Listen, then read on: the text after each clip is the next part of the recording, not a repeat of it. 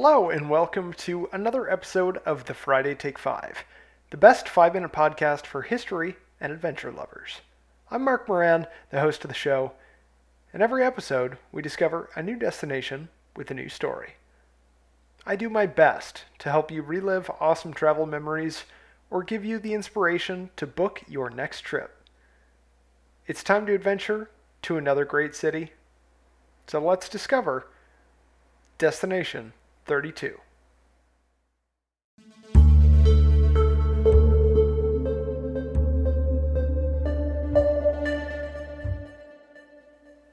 Numero 32 takes us to yet another awesome American city, San Diego, California.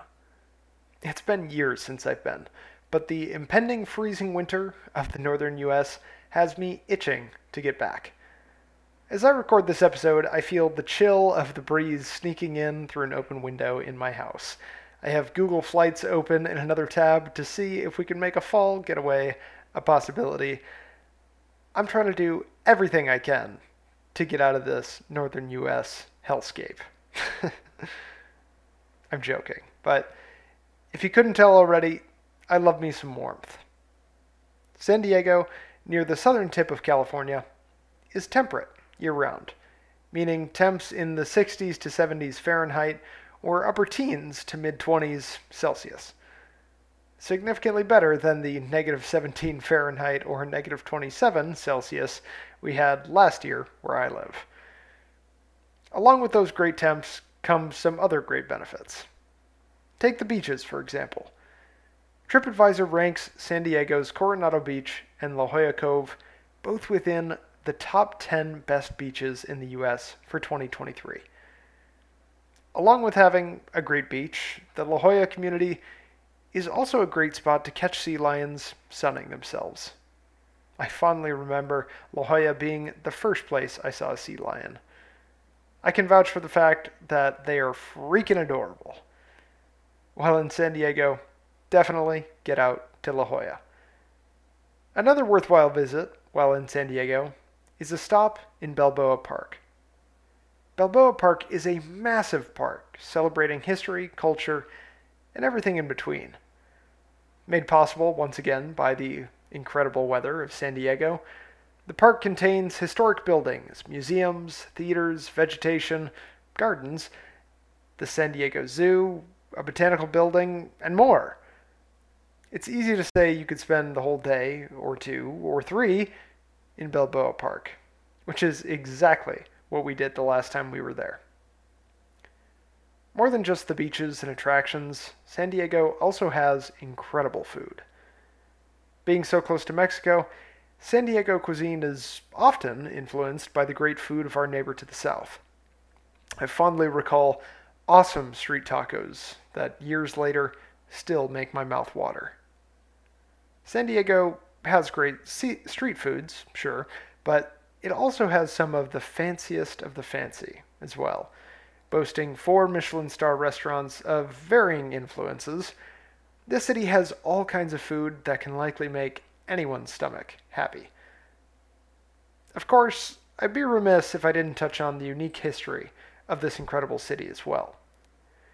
The first residents of the area were the people of the La Jolla complex, a coastal community living up and down California and the Baja California to the south, who resided in the area for roughly 9,000 years until the Kumeyaay people migrated into the area from the east.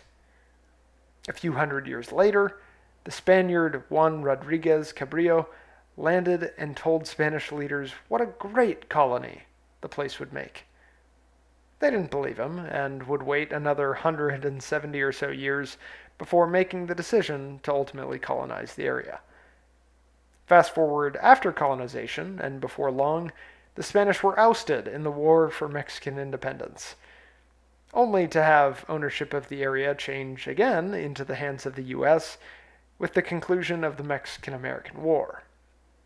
The Americans, however, didn't really have control of the area either. They tried levying a land tax on the Kumeyaay people in the area in US dollars, which is a currency that they had never used before.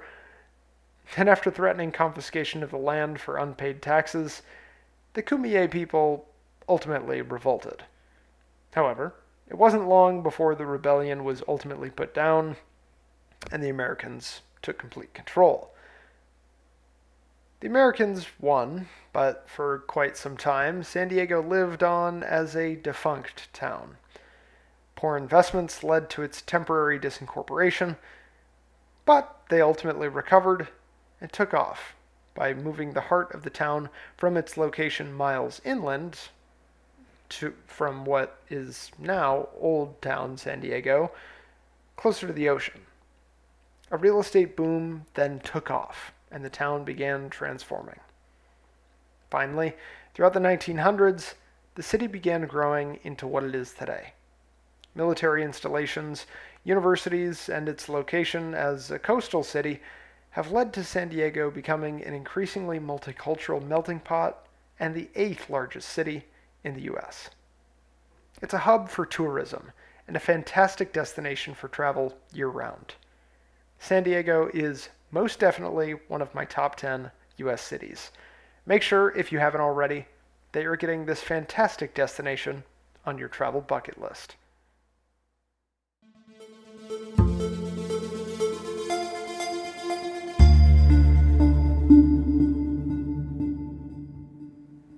Hey there, thanks for listening to another episode of the Friday Take 5.